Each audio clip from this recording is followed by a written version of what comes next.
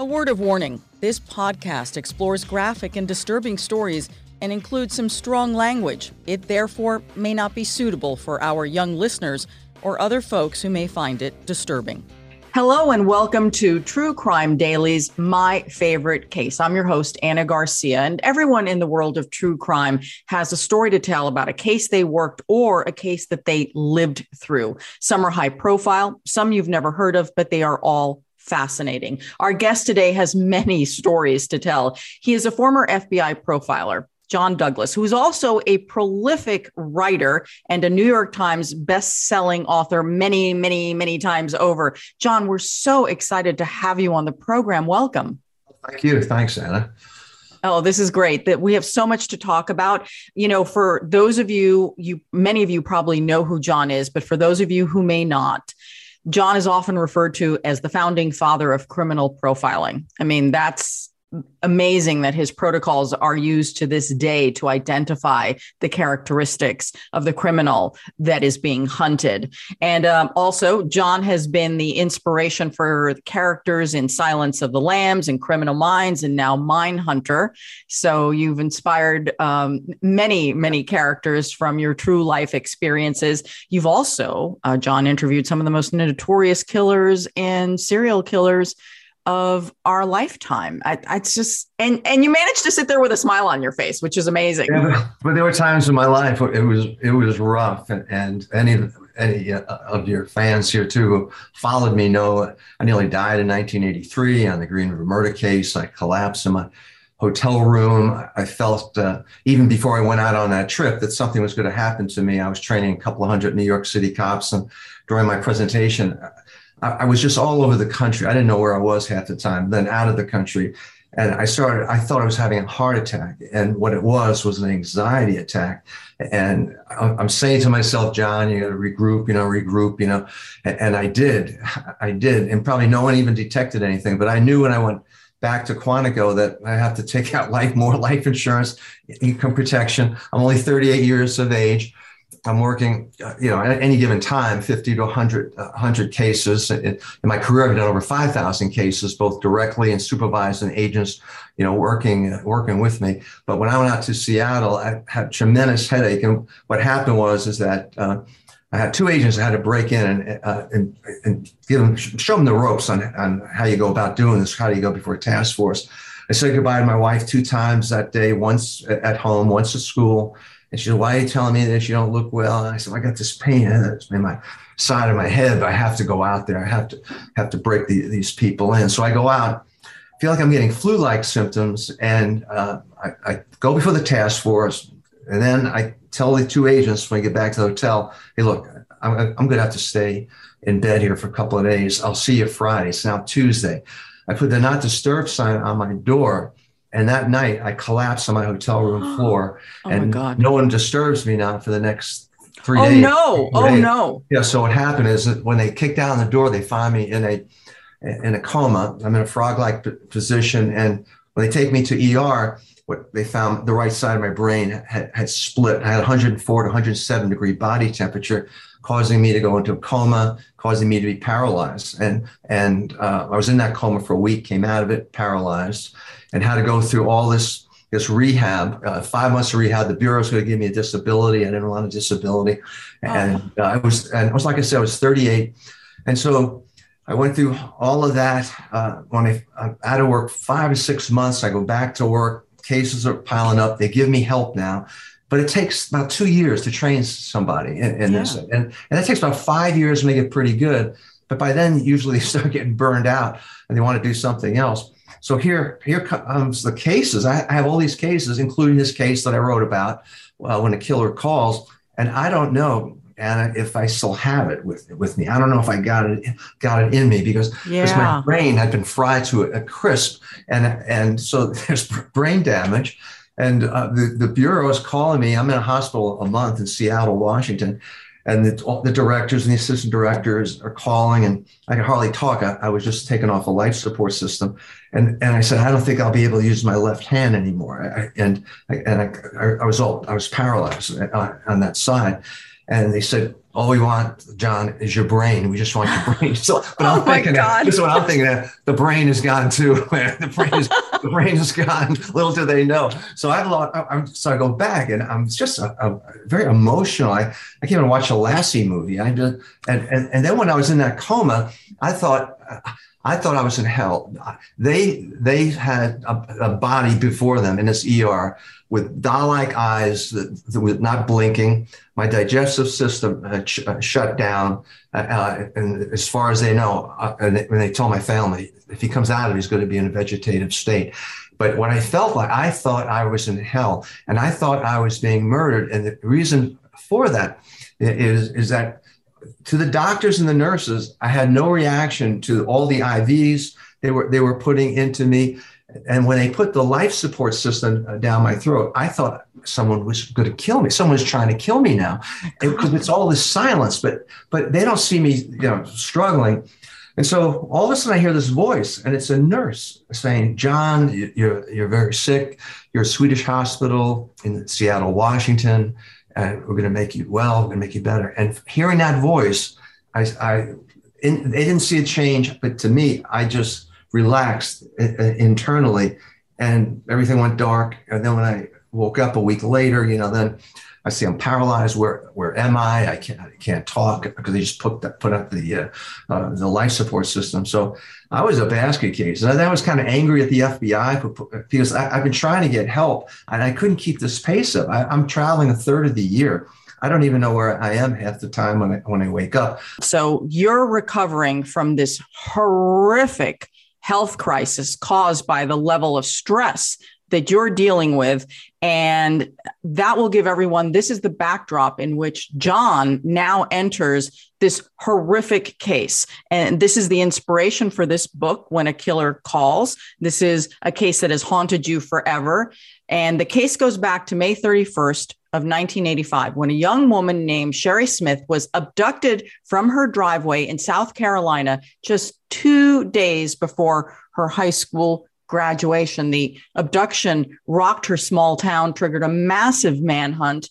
And that's when the FBI was brought in. And here you are, John, recovering, and you're questioning yourself, like, do I still have it? Even though you're like the guy, and you've got her family depending on you to figure out where the daughter is and who took the daughter. Right. Initially, what happens, Anna, is that the sheriff and the undersheriff come to the FBI Academy. They're National Academy graduates, meaning they attended an 11-week course, and they picked up. That's where they learned about this new investigative techniques, criminal profiling, crime analysis, whatever you want to call it. So they come and they give us the case materials on the one victim, Sherry Faye Smith, and from that we can tell from the recordings and from the modus operandi that we're not dealing with a kid here. We're dealing with a criminally sophisticated, we say organized offender, where it's premeditated. There's very little evidence left behind initially, but just the boldness of him abducting this first victim from the mailbox as her house sits back about 200 yards from the road. And the father's looking out the window, and he sees his daughter pull alongside of the mailbox and gets out, getting the mail. He walks out of the office, he comes back 5 minutes later, the car is still there. He goes down to the mailbox, and then he sees that the car is still running. Her purse is on the seat, which is critical because in that purse, she is a diabetic, a form of diabetes that if she doesn't have this prescription, she requires a gallon of water an hour if she doesn't take that prescription here. So that is the backdrop. So from this, and from the information and some of the tapes, this guy is calling the victims up and claiming responsibility for the crime. He's using some kind of device to change the pitch and tone of his voice. So we're gathering all this information, and really it's a lot of information. You don't usually have the guy's voice. And we know the modus operandi, but we don't know why. So Sherry's 17 years old, and the abductor is bold enough to call her family, correct? And right. Starts a dialogue with them, which is like the most frightening thing. I don't know which is worse, hearing from the abductor or not.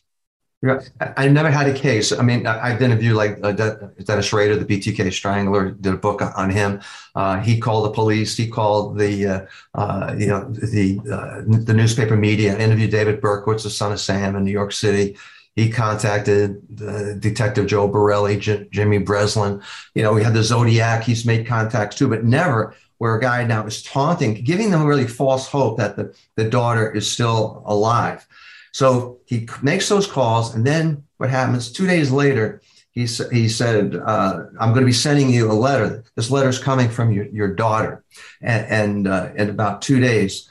And so we rush down to the post office. We retrieve the letter, and in the letter, it's titled "Last Will and Testament." Last Will and Testament, and up in the left-hand corner of the letter, the time is 3:10. We believe that's the time after she writes this letter. She's going to be murdered. But in the letter, she's saying, "I want a closed casket. I miss you, mommy and daddy. I love you, Robert, her brother, and Richard, her boyfriend." And it's a goodbye, letter here. He waits a couple of days now, and then he makes another call to the family. And now Dawn, the other daughter, is getting involved in these telephone calls. And she's a couple years older and looks just like her younger sister. And what he now provides is directions where we can find the body. And you can tell, and as was part of the profile, he was following a script. He's obsessive compulsive. And if you ask a question, it throws him off because he has it all scripted out. Ah, interesting. And then the reason why he waits a few days, Anna, is because from my experience here, and it was 100 degrees when we were down there, he wants decomposition of the body. He wants advanced stages of decomposition. So it'll be difficult for the ME to determine method and cause of death. And it'll be difficult to determine even if the victim was sexually assaulted, difficult retrieving forensic, evidence. So sure enough, he gives us this obsessive compulsive directions to the location where we can find her. He then stops calling. And then all of a sudden, there's 10 days later, there's another abduction of a 9-year-old girl named Deborah Helmick. And he will later call the first family, and say that he is responsible. So we have this abduction of this girl, and then he will call up in the first family and give directions to Dawn, to the victim's sister, where we can find that body. If you struggle to figure out what to make for dinner each night, it might be time to check out HelloFresh. HelloFresh delivers pre-portioned ingredients to your door, including farm fresh produce that arrives within a week, so you can get the convenience without skimping on the quality. Skip those trips to the grocery store and say goodbye to those long lines. HelloFresh offers the flexibility that you need to easily customize your order online or in the app. You can change your delivery day, your food preferences, the plan size, or you can even skip a week whenever you need to. And HelloFresh is 72% cheaper than a restaurant meal of the same quality. And I have to tell you that I've always been really impressed with the produce. As you know, it can be a struggle these days to find really fresh produce. And I can tell you, it's like the stuff had just been picked, what they sent in my box. Really impressive.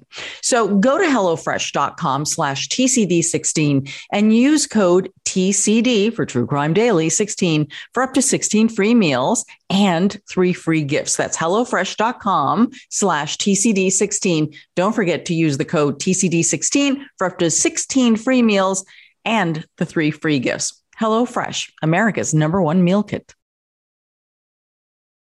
So right. Dawn, who is Sherry's sister here, I mean, it's like a further traumatization, really. I mean, they're being traumatized all over again. Now, at this point in the case, John, when he has abducted the second girl and he is calling the family of the first girl, have you now found Sherry's body at this point? Yes. Was he accurate? Yes. Yeah, he was very right down. So, and we found it in the research too. The killers would go back to the scenes of the crime for different reasons, to fantasize, relive the crimes. Ted Bundy did it. He was involved in necrophilia with his victims. So he went back and he measured distances that he provides. Same thing with the second victim. Now with the second victim, and now I'm brought down. Now, because because now we have a serial killer here. He's going to kill again. So by the time I get down there, and I get down to South Carolina, I want to meet the family, the cops. I'm going to be going through everything. And the sheriff tells me, Sheriff Jim Metz, he said, John, he stopped calling. He stopped calling. And so I tell him, I'll get him to call. I'll get him to call. How did you get him to call? I said, well, let me go meet the family. So I go over and I meet the entire family, which is heartbreaking, very religious family. It just crushes you to see them and deal with them. And I meet Dawn because I was I'm sensing things that I'm not going to be initially telling him out loud, but I can see the killer is focusing on Dawn. He stopped calling. I'm thinking of using Dawn now as bait. I'm going to use her as bait. So I get Dawn. I said, Dawn, show me Sherry's bedroom, please. We go to Sherry's bedroom and I see she collects koala bears. And so I'm looking at the koala bears and I'm thinking ahead now. And I'm thinking of how I can draw him out. And it's going to be through a memorial service. I'm going to have a memorial service for this victim. And I find a little koala bear about, so big, where you pinch the shoulders and the arms open up. It's hanging on a string. Yeah. And I take that. I go back into the living room and the family and the cops are there. And I said, Miss Smith, there's something I wanted to do. And I kind of hemming and hawing. And he said, John, what is it? What? I said, this killer here, he is focusing on your daughter, but I think I can get him to call again. We got to get him to call. I want to show Dawn how to keep him on the telephone using hostage negotiation techniques. But so as I'm telling him this, he said, but John, what if he's going to come here and kill my daughter? He had an obvious concern. I lost one daughter. Now I may lose another daughter. And I said, based upon this particular type of offender we're dealing with, this inadequate nobody, he's not the type that's going to be driving up in the driveway here. And your daughter will have 24-hour protection with that daughter. But I want to have this memorial service, Mr. Smith, with the family.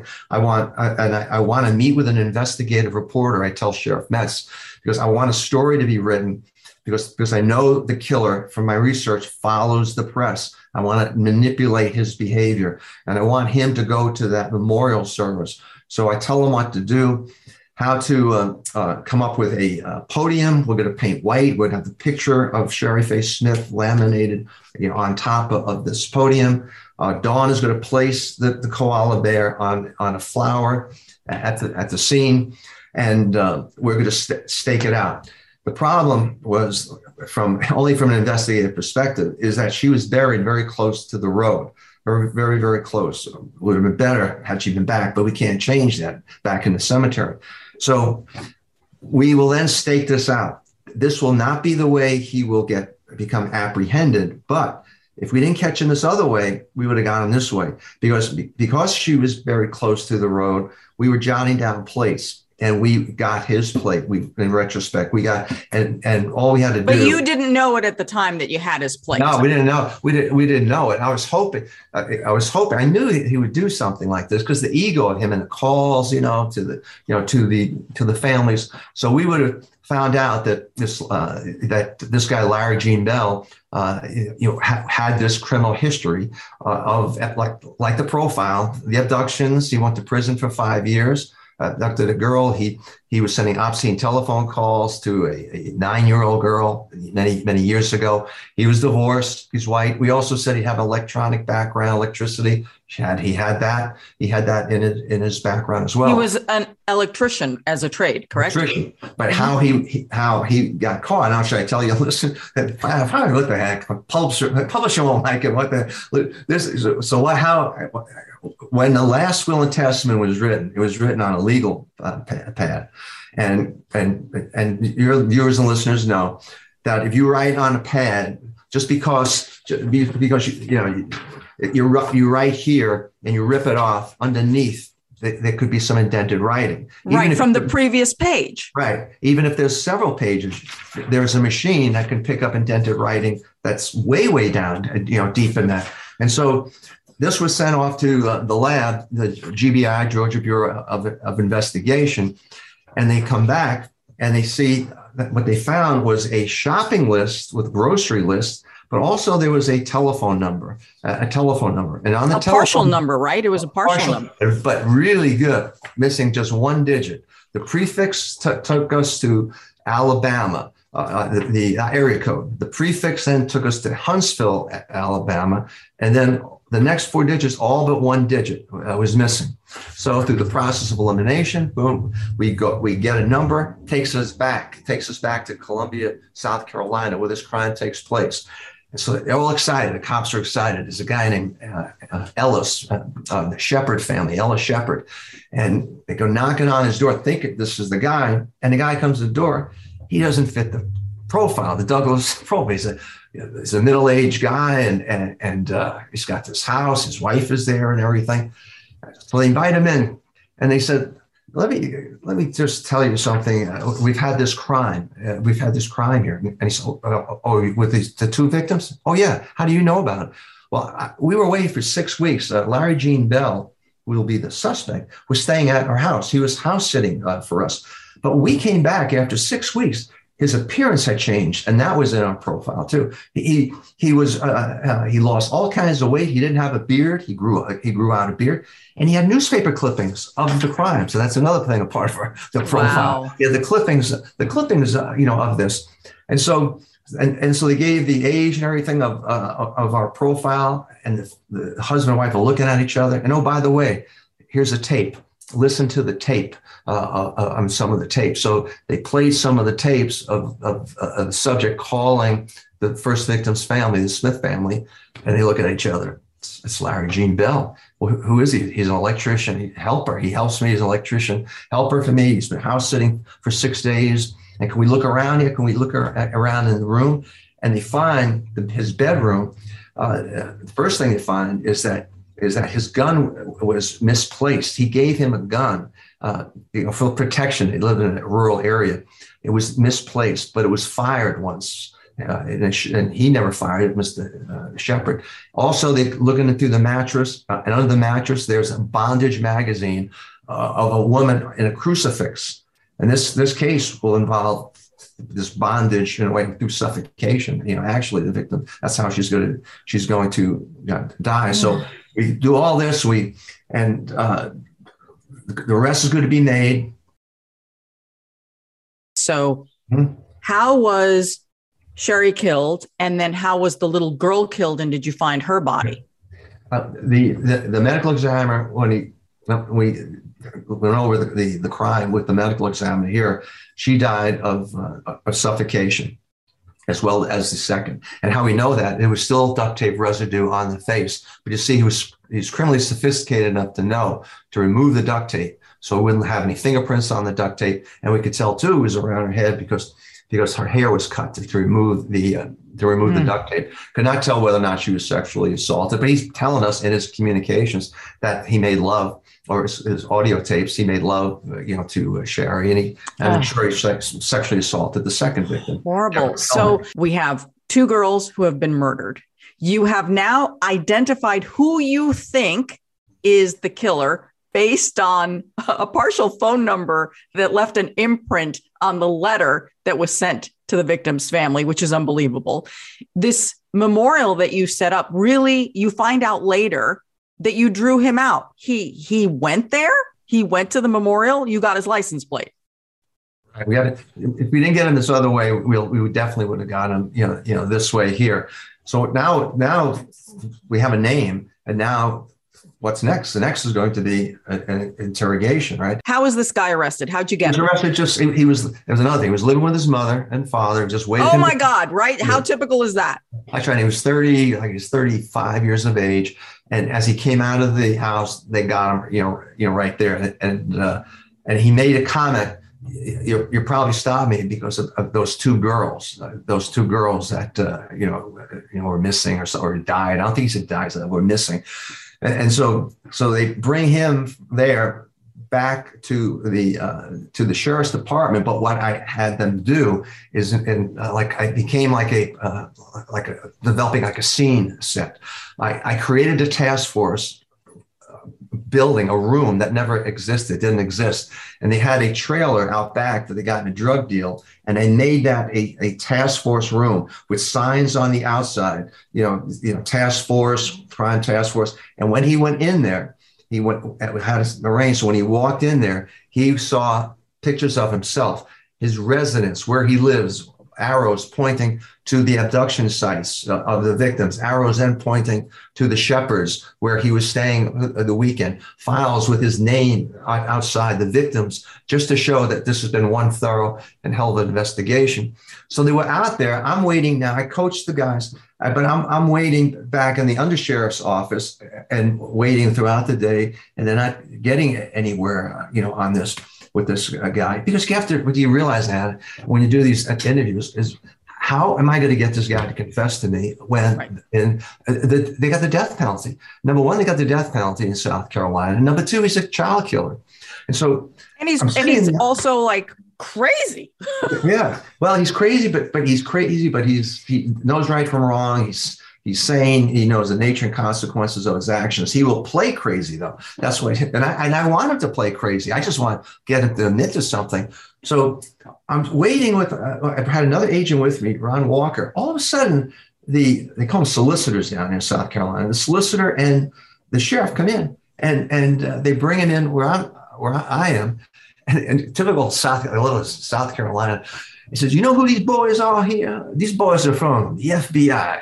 The FBI. And that guy there, John Douglas, he did a profile that fits you to a T, Larry. Fits you to a T. And we're going to leave you with these boys here." So they walk out, and they walk out. I'm not prepared for this. And it was kind of weird because when I got the call, we had this guy. It was like about 2 a.m. at a Mensa cheap hotel, South Carolina. And I put on this white outfit, like a white shirt, and it was white slacks. And almost looked clinical. And it was, in retrospect, that's kind of good. It didn't look FBI-ish, looked clinical. So they bring him into me, and I had no plans for this. Okay, take a seat. So he sits down on the couch. I sit down on a chair just in front of him, but not. I want to have a conversation. I don't want to have an interrogation. I don't want to have an interview. I want to have a conversation. I want him to know about me as much as him. So I start talking to him about me, about the research I've done, going to prisons. I've done interviews that really have helped me to understand, people who perpetrate, these crimes. And what they told me, Larry, is that there was almost sometimes two sides of their personality, almost like a good and the bad. And when they perpetrate the crime, the next day or right after that, they see what they've done and they can't believe it. It's like, what did I do? What happened? I don't understand. It's like the good and the bad Larry Gene Bell. When did you first start feeling bad about this crime? See, so I segue into that. And he says, at the memorial service, I read about it. And then I went to the memorial service. I went by. So he's not admitting he did it. Yeah, he's not. And I said, Larry, what do you think? Could you have done something like this? And he said, Mr. Douglas, he said, the good Larry Gene Bell sitting here, they couldn't have done this, but the bad Larry Gene Bell, could have. And that would be the furthest we could get, for the confession. And I'll end up testifying in court. His goose was cooked, testifying in court. And it went before the jurors, and it took less than an hour to convict him. But he acted crazy in the courtroom. He has to, because he's going to get the death penalty. So he's trying to act crazy, he's nuts and everything. But it was interesting as you're watching him. I was there during the trial. He's taking notes just like he did. He's obsessive compulsive, like their notes and script he wrote for. That he read, to the families, when he called them. But what I loved about the case, and it was a great case of law enforcement coming together, and you didn't always see that in the 80s, and particularly in the 70s, you didn't see it. And the Bureau was often criticized for dominating, taking cases. And my program is to help police, help law enforcement. And the Bureau is really going to be the last ones to embrace me. It was primarily local police. And by the time when I retired, we were doing 1,000 cases, a year. Wow. Hey, John, so I have a question then. So he didn't confess, although he was being a little cagey there. What is the evidence which was used in order to convict him?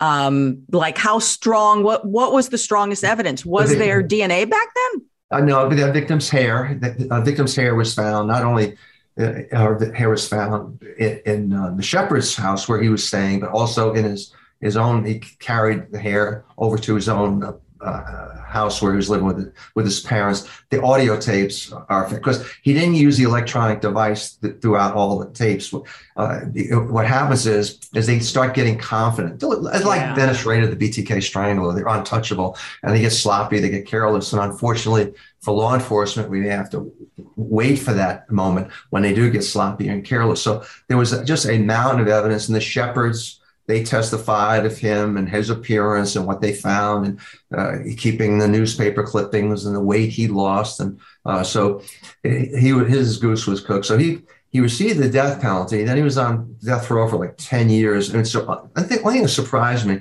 is that rather than take lethal injection, he took the electric chair because he's such a coward. But I think what it is because he is so low on the totem pole in the prison hierarchy, low, and the guards hate you, the inmates despise you, you coward, you weakling, and everything. I think just as the last, hurrah, you want to show how tough he is, and so he took the electric chair, the tough way, to be executed. Well, I was just thinking he was an electrician, so I kind of saw the synergy there.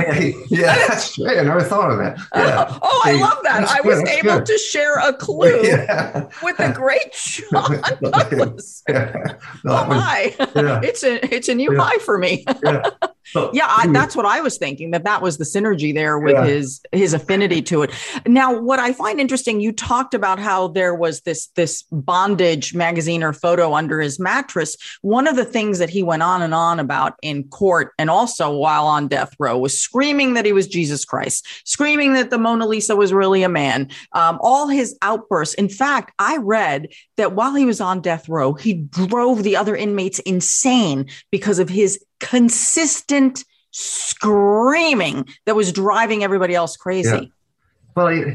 Well, that'll make you crazy just being in prison, death row for a period of time. But it's still, he had all these appeals. He had appeal. So he's hoping that one of these appeals are going to go, come through for him, which they did not. But that was predicted. I predicted that to Donnie Myers was the prosecutor, solicitor down there, and that this would happen the first day. And sure enough, that happened the very, very first day. See, that's another thing we add. A lot of people think all we do are serial murder cases or just profiling. No, it's just, there's so much that we offer to the victims of the crimes, to prosecutors on cross-examination strategies. That was big for me in the Atlanta child killings with Wayne Williams. I coached the prosecution, did the profile, but also coached the prosecution. They use you for probable cause and search warrant, not the profile. It should never be used, that profile, because there's too many variables and it could fit people, have nothing to do with anything. But where I have been able to testify is linkage, where whoever did these series of rapes, that's my opinion, say there's 10 of them, that's certainly I can link these 5 here, these cases here. How can you do that, Mr. Douglas, based on the verbal, the sexual, and the physical assault, of the victim and the geographics of where they took place? So you can testify to that. And sometimes prosecutors want to get you in there profiling. No.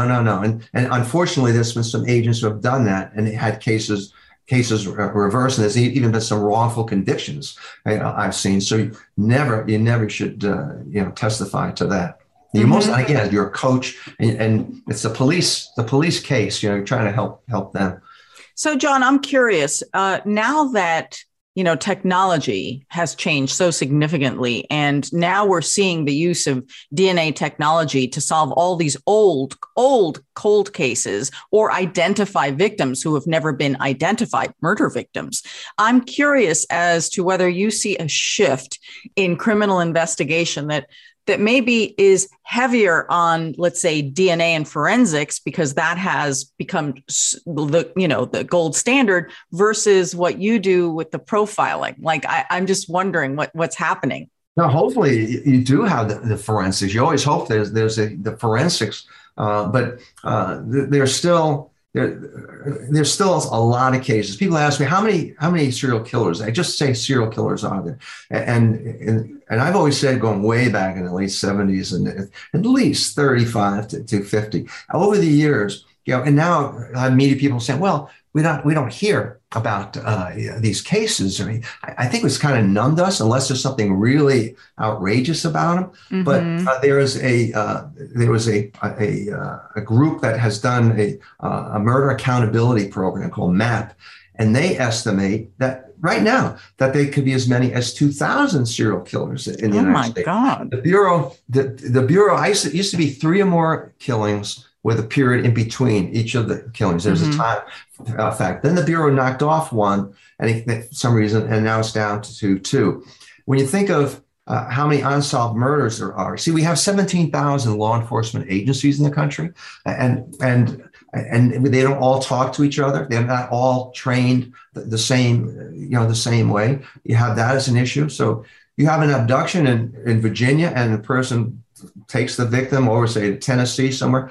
That guy has gone to multiple jurisdictions. Are they communicating? Are they talking with each other? So we have that. So you have a clearance rate. The chance of getting away with murder, you have about a 40%, in some cities, greater chance of getting away with murder.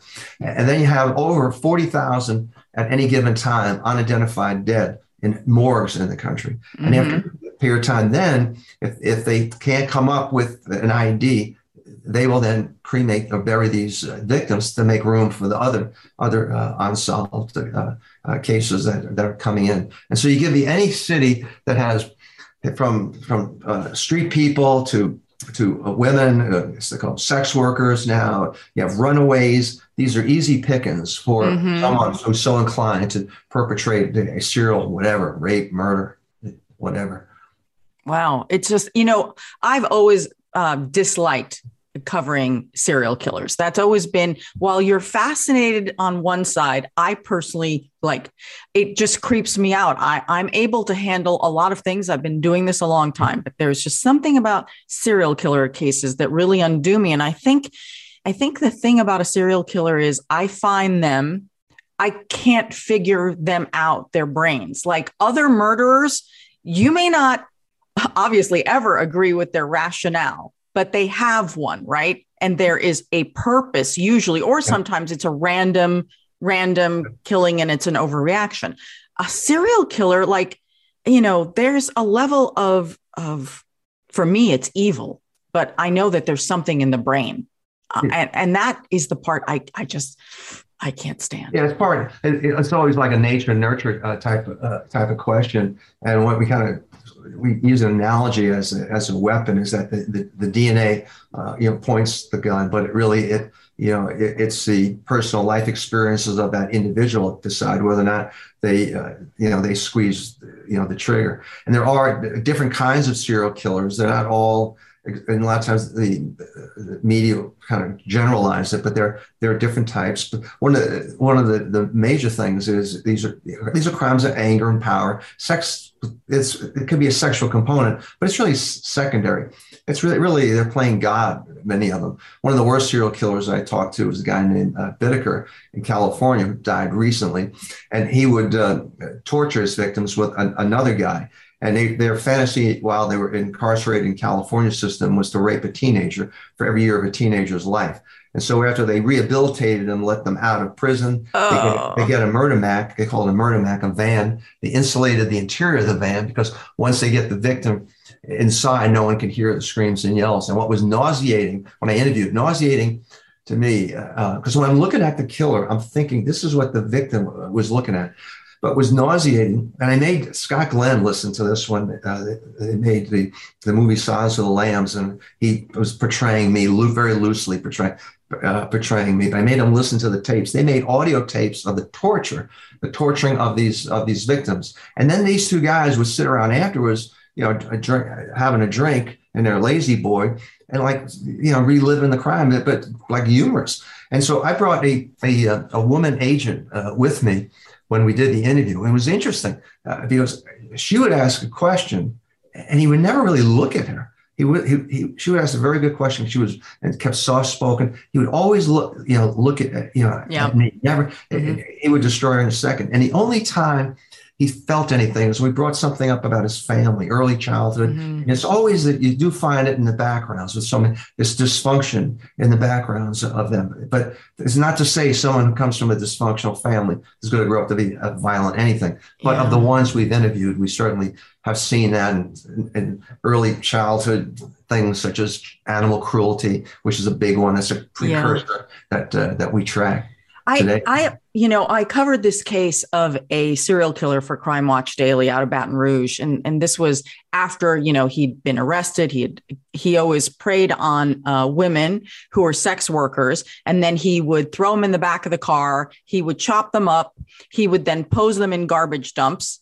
And he did this while his live-in girlfriend was at work. So he would drive her to work and then start his thing. And then he would bring the bodies home, chop them up or wash them up or do what he needed to do in the kitchen.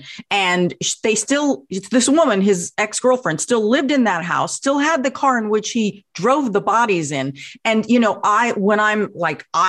I went into the bathroom, okay, and because I had to go. And I swear to you, John, I'm in the bathroom and all of a sudden I have this feeling, this overwhelming, there was nothing wrong with the bathroom other than I was overwhelmed by a feeling. I come out, I finish the interview. We did it in the kitchen where the man chopped the bodies. Okay. So already I'm disgusted by this whole thing. And then, I go to talk to the cops afterwards and then they tell me, and I didn't know this at the time, I swear I didn't know this, that one of the things that he admitted to doing was he cut off the hands of one of his victims and he took it into the bathroom and he was playing with the hands in the bathroom while his girlfriend was outside and she didn't know that he had stashed the hands in there. And then when I heard that from the cops, I'm like, oh my God, that is why I had such an overwhelming feeling in the bathroom where that happened. So the serial killer was Sean Vincent Gillis. I don't know if you ever worked with him. I didn't know that. I've heard the name, but I've never looked into that case. So, okay. Yeah. And John, here's how they got Sean Vincent Gillis. So there were tire marks over by the trash dumps where he left the bodies. And so they figured out how many of these tires were in the greater Baton Rouge area. And then they went to all of the tire stores. And then they got a list of all the people who had bought this particular tire. And then the task force literally went knocking at every door of everyone who's ever bought one of these tires. You're going to love this, John. So the cops knocking on the door, the man who answers the door, it's too much. He's got a Star Trek belt on. Okay. You would have profiled that one, right? It's obviously. Yeah. And so he says, hi, do you own this kind of a tire? And he says, oh, yeah, I knew one of the victims. And so the FBI is like, oh my God, the man owns the tires. He's got a Star Trek belt on, and he says he knows one of the victims and volunteers this. So they asked everyone for a volunteer DNA swab. And so he voluntarily does the swab. And the cops, they go back to the task force. They surround the entire neighborhood because they don't want this guy getting out, but they can't arrest him. They rush the DNA swab, but because they're afraid he's going to go out and kill again. The DNA results come in as fast as humanly possible, and they arrest him on the spot and take him in. And then he confesses to this and all these other murders. But it was great just police work. Oh, isn't that? That was exactly how they did it. Knocking on doors, following the tires. Yeah. That's a very good department. Yeah, I've done some cases down there. They've had their share of serial killers, like you mentioned, Todd. He's one of them. Nathaniel Code was when I was involved with Code, CODE. The interviews. That's how you learn. That's why I started doing the interviews. When I came back to Quantico, I was recruited very young, 25. I was in grad school, just came out of the military, and went back to first to training, then to Detroit, then Milwaukee, and I'm working in violent crime out in the field. But when I became back as an instructor, I'm only 31, just turned 32. I'm one of the youngest, not only at Quantico, but one of the youngest of all of headquarters, which has over 1,000 agents there. But I'm hearing the senior agents tell these war stories about these cases, and they're being challenged in the classroom. They don't have their facts correct because there's a cop in the class who worked the case. So how can I accelerate my learning? And I just wanted to be a good instructor. So let's go. We're out on the road 2 weeks at a time teaching police. Let's go into these prisons and see if these guys will talk to us. And sure enough, they did. And then the Bureau finds out about it and they go crazy. What the hell are you doing going into prisons? What does that have to do with anything? Well, it has a lot to do with everything because we're applying it back here. And then Dr. Ann Burgess came on the scene. She was done, have her as a guest sometime. And she had a book that came out just recently too. And she was a forensic nurse. And she did a heart attack studies up in Boston and predicting what men would have heart attacks. They looked like 25,000 men were in the sample. And then she heard what we're doing. She was down there to work with an agent in the area of rape and rape typology. And then she saw what we were doing and then sat in on us and said, you guys have to professionalize it. We have to develop an instrument that you use for your interviews. And that's how it started. And we had 36 initially, 36 interviews that we did. But it was a type of thing, Anna, that I learned, unlike those of your fans who may have looked at the Mindhunter TV series, I only used a tape recorder one time, and that was with Edmund Kemper, because you're dealing with very paranoid individuals in prison. They don't trust anyone. Who's going to be listening to this tape? Who are you giving this thing to? Or if you're taking notes, no good. You can't take, what are you writing down? Who's going to see this stuff? So you have to go in and memorize. You have to know the case backwards and forwards. That's a lot of work. And then after you leave, the first thing you do when you go back to your motel, then you fill out, you have a lot of it filled out beforehand, prior, the victimology, police reports, but you want questions from him. Mm-hmm. And there's always a question, a primary question you want to ask, like the BTK Strangler. Why did you stop killing? That's what I wanted to know. Wow, John, this has just been an amazing conversation. I would love to just sit here and talk to you for hours. Wrapped up. I saw go in me. Oh, I think it's magnificent. So John, we want to remind everyone that your new book is When a Killer Calls. I presume you can get this book wherever you buy books. Oh yeah, sure. It's all over. All over the place. Oh, it's wonderful. Thank you for sharing this. If anyone wants to follow you, I mean, obviously they can just get all your books and there are a lot of them. Do you have a social media presence by any chance? Yeah, we have but we haven't been keeping up, with that. I just did a show for Fox Nation, aired in October, if they're interested. And it's five killers that I was involved with in the investigations, and it's on Fox Nation. And what's interesting is I haven't seen anything like it. I am there, and they got actors that are really looks like David Berkowitz, the son of Sam, and all that. But I'm with them. I am with them when Berkowitz is out. I'm giving a narration as to the motivation. What's the purpose behind all that? Mm-hmm. So that is out, and then YouTube. They can find you on YouTube and. The interview we're doing here, and I did some other stuff, and there's a bunch of things. Yeah, it's amazing. I have so enjoyed my conversation with you. I have a million more questions for you. We'll come on again sometime. I would love that. I would thoroughly enjoy that, John.